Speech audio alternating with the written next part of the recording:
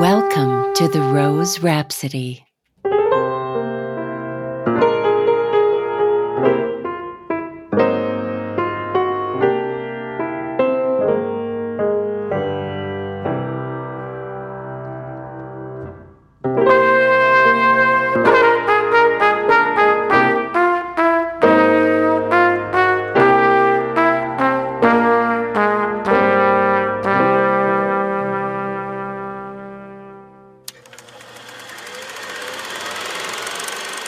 All right, Mr. DeMille, I'm ready for my close-up. They call me Mr. Tibbs. You just put your lips together and blow. Rosebud. One morning, I shot an elephant in my pajamas. How he got in my pajamas, I don't know. Why don't you come up sometime, see me? What do you want? You want the moon? Just say the word and I'll throw a lasso around it and pull it down. Louis, I think this is the beginning of a beautiful friendship. Previously. Exterior, Stone Farmhouse, Indiana, evening. It's a beautiful summer night. The last traces of daylight linger just above the horizon and fireflies float aimlessly, blinking on and off. Lights are strung around the patio where David sits with his parents and assorted siblings and in-laws, aunts and uncles, etc. Kids ranging in age from 6 to 17 play with sparklers or tumble on the lawn or huddle in groups, laughing. Anna runs up. She's changed, which you'd expect since 5 years have passed, and she's 13 now. And now, episode 6 of 19 Years, 3 Days. Pop makes a show of chasing after Anna. Come back here, you. I'm going to smack you up the side of your head. But he doesn't get far. The audience at the table, Dave's mom and his sister Celia and her husband Brad, watch as Pop quickly runs out of breath and staggers over to the keg. Oh, look, he ran out of breath at the keg. Oh, imagine that. Oh, and look, Dave, he's showing your daughter how to work the little pump thing. I know. Hey, Dad, stop that. Why? She'll need to know how to do this sooner or later. No, she will not. You don't need any more beer. Au contraire. I'll owe your contraire. Oh, you promise? You little minx? Oh, stop. Pop limps back to the table and sits with his beer, thoroughly winded. She's fast, huh? She's fast or I'm slow. Fielder's choice. Oh, you're slow. Old, too. Old and slow. You're my least favorite son-in-law. I'm your only son-in-law. Be that as it may. Well, Lord, it's about that time, Dave. How about you do the honors this year? Sure. Yeah. Sure. All right. All right, everybody. Hey. All right. Hey, everybody. All right. Quiet down. Listen up. So it's about that time.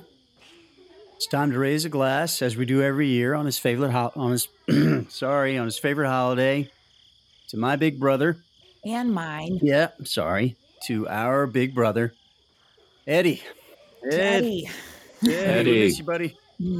Miss you, Ed. Everyone drinks, Dave guzzling every drop in his red solo cup. And now, the light show. Exterior, Indiana pasture, evening. It is almost full-on night now, the barest kiss of dark peach where the earth meets the western sky, and the revelers stand in a line in a pasture that rolls gently down to a creek. Fireflies rise from the tall grass in sheets, tens of thousands of blinking lights ascending from the fields, against the black velvet backdrop of the woods on the other side of the creek, and then the piercing light of the sky full of stars above that. It's astonishing, and admiring oohs and ahs emanate from the crowd. Interior, farmhouse bathroom, night. Dave finishes brushing his teeth, dries his mouth with a towel, heads down the hallway to his bedroom. He notices a dim light and pokes his head into a bedroom where Anna reclines on the bed, reading a paperback. I thought you were sleeping out in the tent with the cousins. I was, but it's kind of hot, and Stefan and Jimmy really stink. Ah, well, yeah. Dad? Yeah? You never talk about Uncle Eddie. Do you ever think about him? Sometimes I do, yeah. Do you miss him? I do, yeah. I'm sorry for that, Dad. It's okay, buddy. I got you. And I got you. David takes a moment. Then he goes to Anna and hugs her tight. Good night, buddy. Don't stay up too late. Okay. Interior, David's bedroom. Night. David walks into his dark bedroom, doesn't turn on the light, just sits in one of the wing chairs beside the fireplace. He takes a deep breath, looks at the stars outside the window. Exterior, farmhouse, day. David loads bags and suitcases into his parents' minivan. Anna sits on the porch swing with Pop and Dottie. Pop has his arm around Anna's shoulders as they talk and laugh. David watches them, smiles to himself. Interior, Paige's office, day. Paige is talking into the intercom.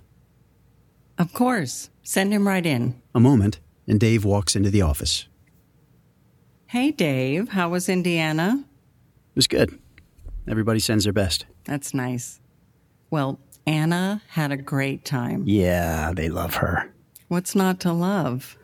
So, not that it's not nice to see you, but... Oh, yeah. I'm sorry to show up here. He hands her an envelope. She opens it and finds a voided check. Is there something wrong with your check? No, I just don't want it. She pulls another check from the envelope. Why did you write me a check for $20,000? What's going on, Dave? That's a down payment. I don't want any more money from you, and I'm going to pay back every cent starting now. Why? I thought you... This is not the deal.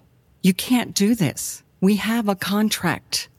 I know, and I don't want a contract. I don't want this to be business. I don't want to be her pretend dad. I just want to be her dad. Oh, thank God.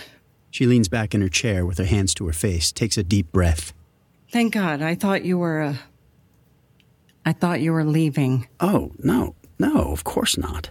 She grabs a heavy folder off the desk and throws it at him. Papers fly everywhere. You fucking idiot. Sorry, I didn't mean to... Don't do that to me. Shit. Sorry. Nearly gave me a heart attack. And you're not paying me back. Where did this even come from? Residuals. I've got 2 national commercials going right now. It's pretty good money. And I'm going to keep paying you. I'd probably be making support payments to you if you were her dad. I am her dad. And you can keep paying me, but I'm just going to open an account for her. So you might as well just save a step, put it in her college fund.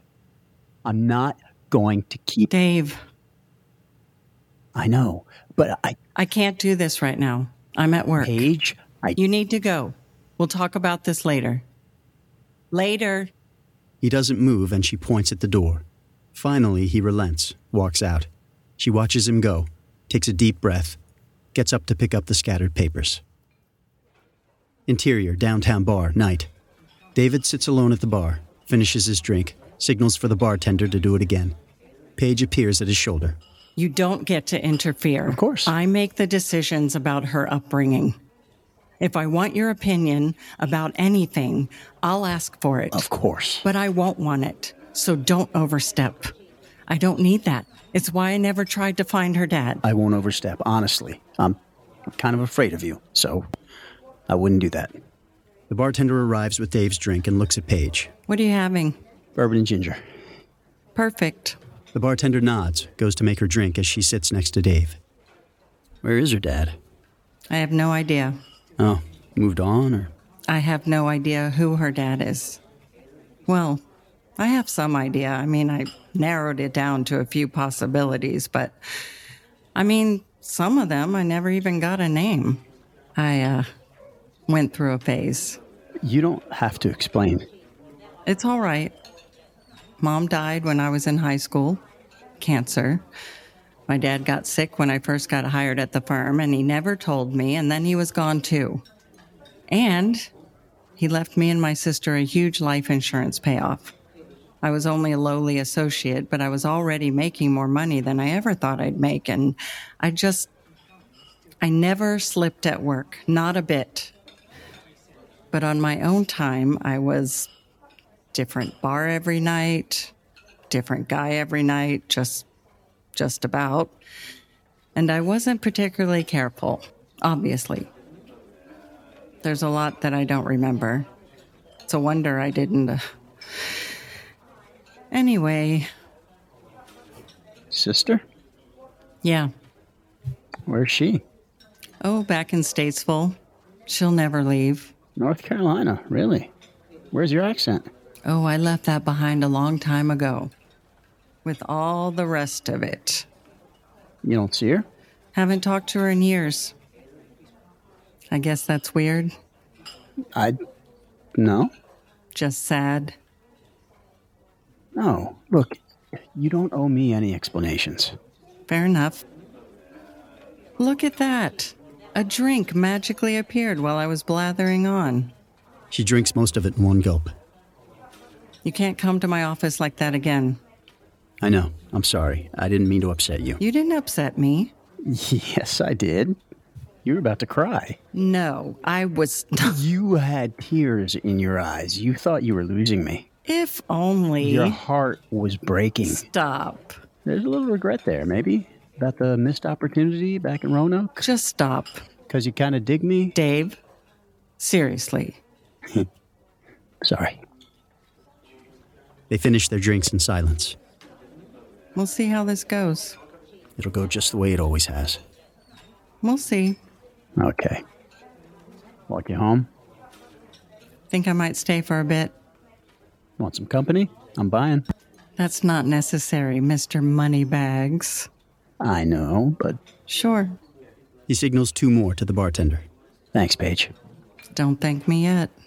As the bartender gets to work on their drinks, Dave reaches over, grabs Paige's hand, gives it a squeeze.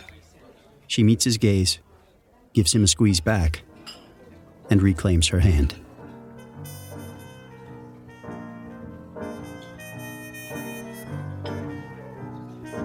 You've been listening to Episode 6 of 19 Years, 3 Days, a screenplay series by Chris Stezin. The cast included Raven Bonniwell, Rick Foucheux, Sheri Herren, Kiernan McGowan, Ava Clare Stezin, and the author himself.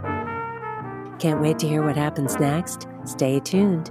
The story continues right here at the Rose Rhapsody.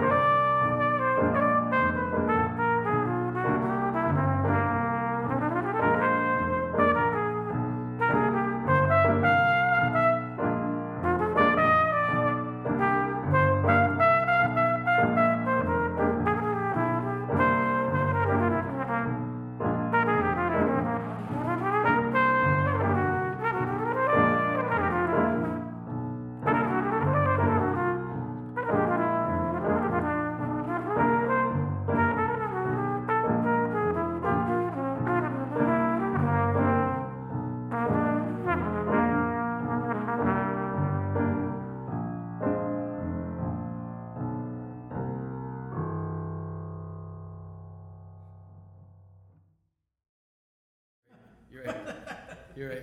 So, 2, 1, 2, 3. Episodes of The Rose Rhapsody drop the first Monday of every month and can be found on iTunes, Spotify, or wherever you take your listening pleasure.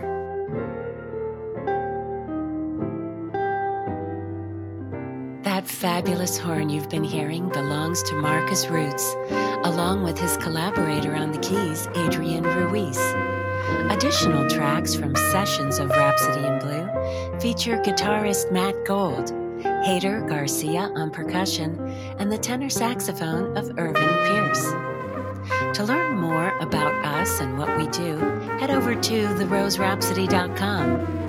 And if you love interesting new content as much as we do, spread the word or drop us a line. We'd love to hear from you. Thanks for listening.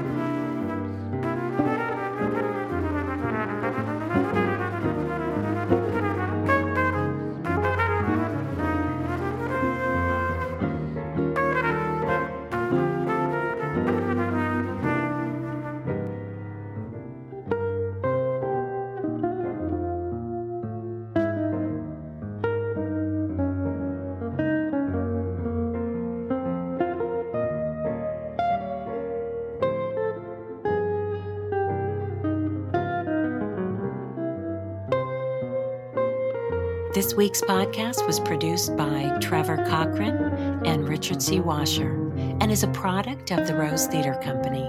All rights reserved. I'm Leslie Kopolinsky. Now let's get back to that horn.